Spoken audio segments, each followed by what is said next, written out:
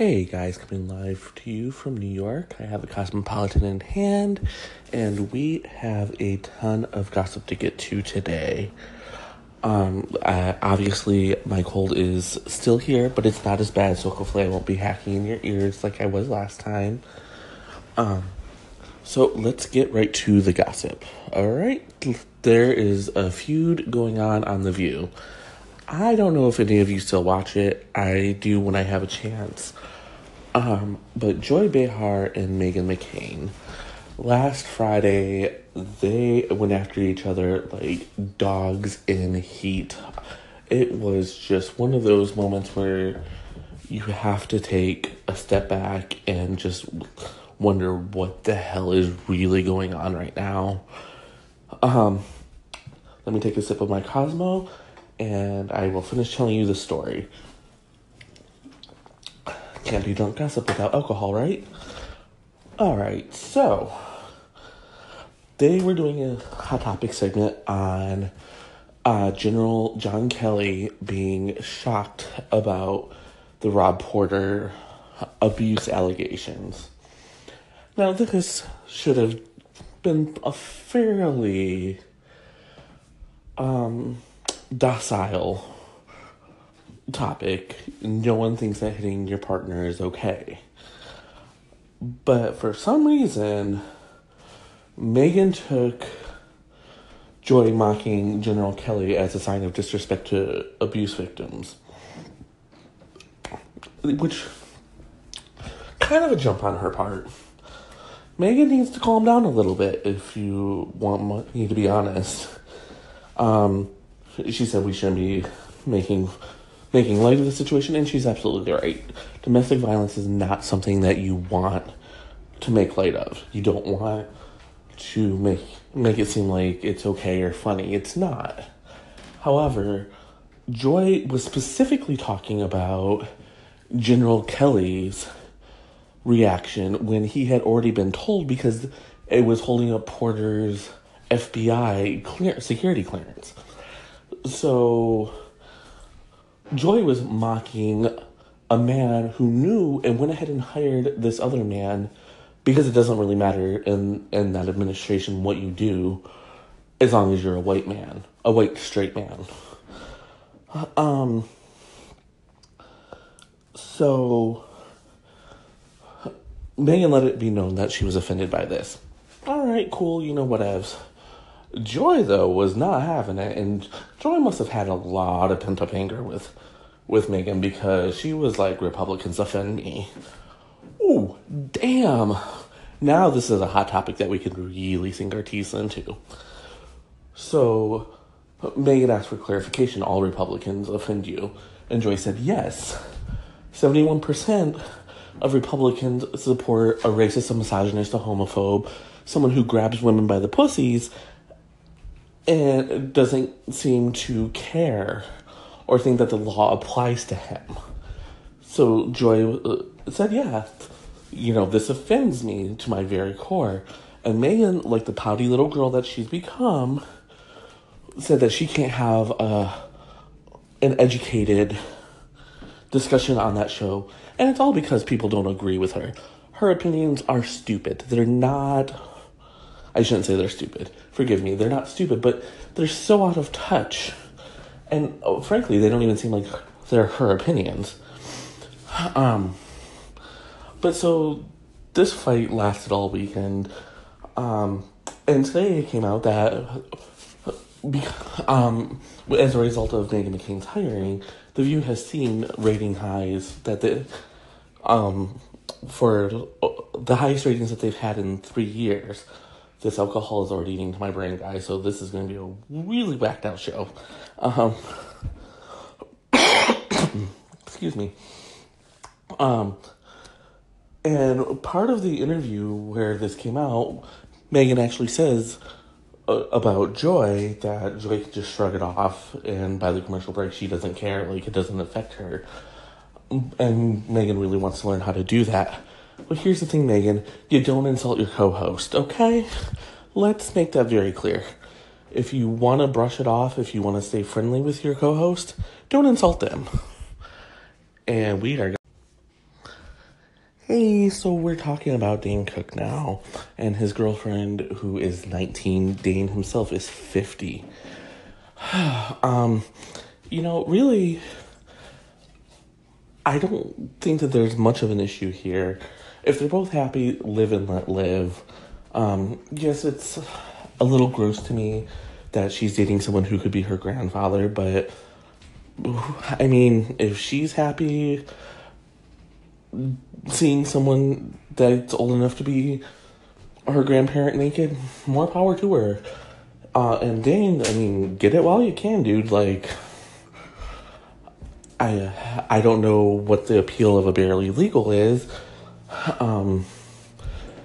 Trust me, I've had a couple of guys who were 18, 19 years old try to talk to me, and let's just say, even though this is probably best for another podcast, I'm just gonna say it's better for those of us who are capable of holding a conversation to try to stick with someone more in line with our own age. There's something very, very not. I don't want to say not okay, but very creepy about.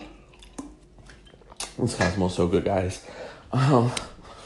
There's something just very awkward, I think that's the better word to use, about dating a person who is less than half your age.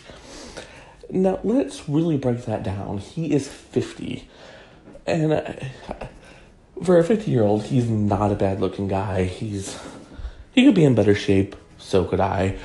But, fried chicken. Ain't nothing gonna stop me from my fried chicken. I think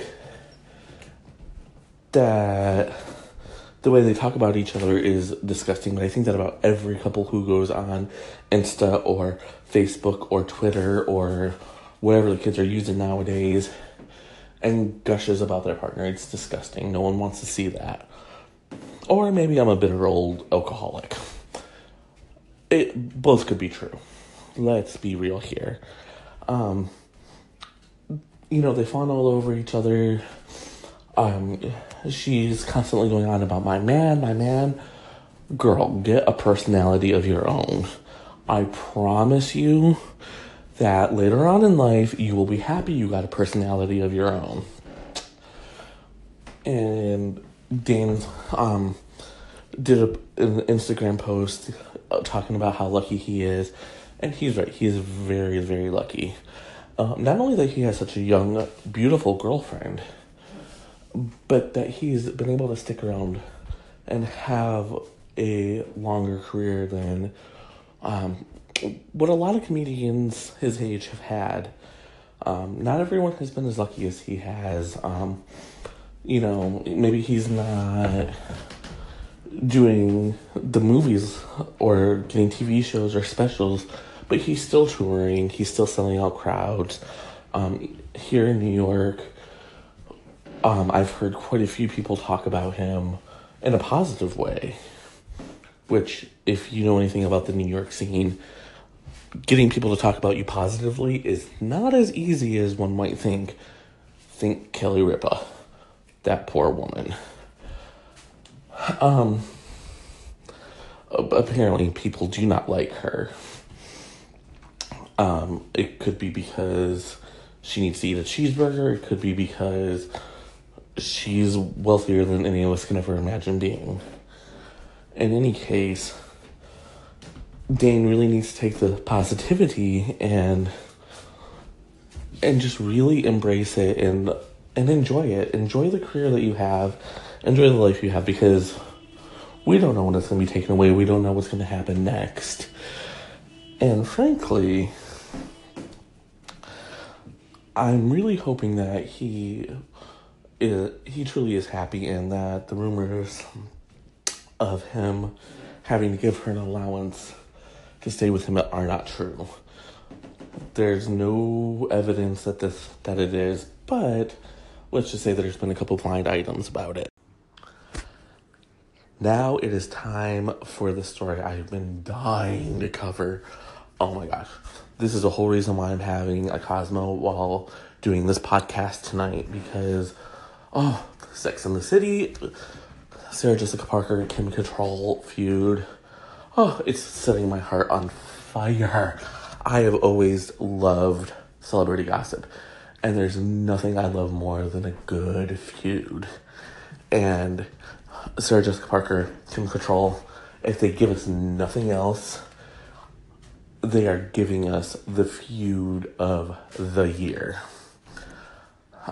Maybe even the decade, because this is actually going into the second year that this feud has been really big. Alright, just so you know, when the vlog launches, there will be a little bit about the feud, and I'm also going to be doing a companion book about this particular story, because it is just my gossip loving heart, it just can't handle it. Alright, so let's just do a little catch up here. Last year, it was announced by Sarah Jessica Parker that Sex and the City 3, the movie, wasn't happening. And she said the whole reason why is because Kim Cattrall was asking for too much from Warner Brothers. She wanted a really big salary hike. She wanted them to produce some of her movies, and Warner Brothers was just like, nope, not worth it to us. So Kim Cattrall shot back and was like, bish, no, that's not what happened. Alright? According to Kim Cattrall, she had never wanted to do Sex and the City 3. She had sat down with them, but had not actually actively negotiated. So there's a little she said there. Kristen Davis got involved and was like, Kim was just so mean. And Sarah Jessica Parker shot back with more of the same, like, she's being a diva, she's doing this, she's stopping us from filming and giving the fans what they want. Little side note, I know Sex and the City fans, I'm one myself. I don't know that anyone was really clamoring for Sex and the City 3. I mean, certainly me and my gay friends and my girlfriends would have shown up opening weekend, as we did with the first and second movies, because that's gay law. There's just no getting around that. So Kim went on the defensive again and said, hey, look, I never wanted to do this. I told you all along, it's time for me to hang up my Samantha underwear. Well, lack of underwear, because Samantha doesn't wear underwear. I'm done. Recast the role. Get someone else to do it. Whatever. I don't care. So that should have been the end of it. But no. So stories started coming out about how Kim Cattrall was very upset about how she was treated during the filming of the movies, and how Sarah Jessica Parker allegedly shoehorned really embarrassing things like gray pubes and birthdays and menopause into the script just to embarrass Kim Cattrall. Sarah Jessica Parker went on with Andy Cohen, who, by the way, I do not like, despite me breaking gay law by that. I know I'm supposed to like him. I don't like Anderson Cooper either. Anyways, and she was like, listen, we're talking to Sharon Stone now. Sharon Stone may step into Samantha's sexual conquest. And I think that could actually be a really cool idea. But there's more to this. Hold on. Okay, so Sharon Stone would actually be a really good fit. I don't know if she should play Samantha Jones because I think that character is so iconic, and so closely related to Kim Cattrall that I think that could be a very, very big mistake. However, I can see her playing an older sex pot not named Samantha Jones. Maybe a Samantha Jones, Blanche Devereaux type of character. Will it happen? I don't know. So, getting back to the feud between Sarah Jessica Parker and Kim Cattrall, after that was announced, Kim Cattrall kind of went rogue a little bit, and her brother went missing. And so that was her focus, as it should have been. And unfortunately, her brother was found dead. There's just no softer way to put that. I tried. And so this is a very big tragedy, and it's hard enough to go through it when you're not a celebrity, but to have to go through it and talk to the media, talk to everyone like that, like, it's really tough. And, you know, I don't wish that on anybody. So Sarah Jessica Parker allegedly tried privately to send her condolences to no avail. And so she publicly said, hey, Kim, like, whatever, my heart and my love and my thoughts are with you. If you need anything, let us know, blah, blah, blah. It's really, really sweet on Sarah Jessica Parker's part, because trust me, if I'm engaging in a public feud with somebody, even though it might make me look better, I'm not sending public condolences. I may get toned down my attacks, but I ain't going that route. So Kim Cattrall takes this as a way to slam Sarah Jessica Parker and says, I've told you we're not friends. You're not my family. I want nothing to do with you. Please leave me alone. You're not going to use my tragedy to clean up your image and make people think that you're the nice girl again. Compare that to what she had said to Cynthia Nixon, who also reached out and offered her condolences, which was, thank you, hearing your voice just made my day, it made my heart leap. And we kind of get a sense that this feud between these two has been going on for a long time. As I've been doing research for the companion book, it really, really seems as if there is something, there's something more. There's one theory out there that suggests that Kim Cattrall was not happy that Sarah Jessica Parker had the main role in Sex and the City, the series, and that she felt she was the bigger star. There's also a theory that Sarah Jessica Parker was not pleased about the popularity of Samantha Jones and Kim Cattrall in the franchise. The thought is that they both thought they were bigger and more popular than the other. But Sarah Jessica Parker had the producing credit and actual stake in the franchise, whereas Kim Cattrall didn't, and that could have led to a very, very tense working relationship. Whatever the case is, I hope that this does not end, because it is such good drama and such good gossip, and I just love it. And it's just wonderful. And now for our blind item from our good friends over at blindgossip.com. If you want any information on the blind items, or if you want to read them and see the guesses that other people have, please head on over to blindgossip.com.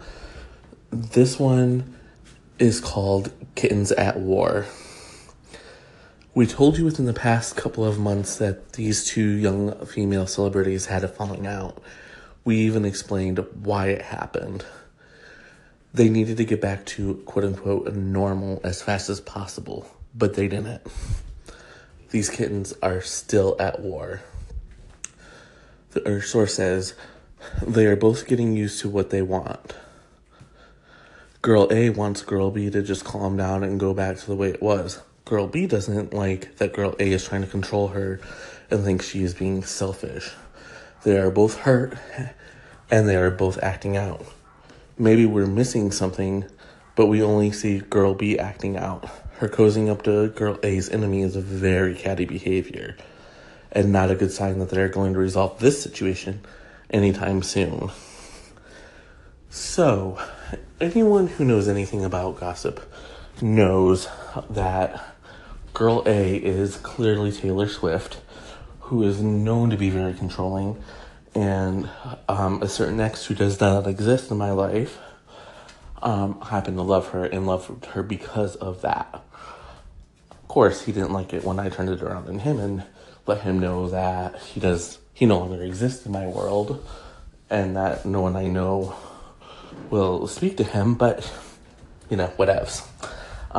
Girl B is Karlie Kloss, who is long rumored on the gossip blogs and definitely in the blind items to be Taylor's longtime girlfriend. And the girl she's cozying up to is Taylor's mortal enemy, even though they sort of said that they made up, Katy Perry. All of this is very, very, very interesting. Karlie Kloss has kind of gone out of her way to let Taylor know in recent weeks that she's not putting up with the bullshit anymore. It started with a picture on Instagram where she said, it was her in a basketball uniform with the caption, "Swish, swish, swish," which, if you don't know, first of all, that this Cosmo is really starting to affect me. You can tell that I'm starting to slur my words. But swish, swish, swish, swish was the name of Katy Perry's revenge song against Taylor Swift. If I had a clip, I would play it for you. Unfortunately, I'm not going through all this just to get the rights to play a small little clip. You can look it up on YouTube, on Apple Music, or wherever. But there's a very, very, very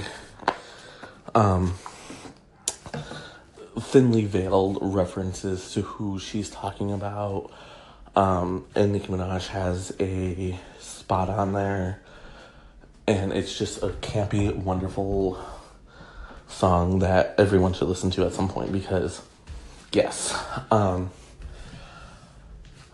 As far as Karlie and Taylor getting back to a place where they're fine, we may never know what the true relationship that they have or had was. But if I were Taylor, I wouldn't be upsetting too many of my friends because, as we're learning now, NDAs will not stop people from talking. And thank goodness for that, because Harvey Weinstein could still be out there threatening women. And that's in no way to indicate that Taylor Swift is doing the same thing. But it is to say, non-disclosure agreements do not keep people's mouths shut. And if she's upset the wrong person, or the right person, as I was about to say, a lot of gossip is going to come out about her. And that, my friends, is something to drink to. Have a good night, and I will talk to you soon.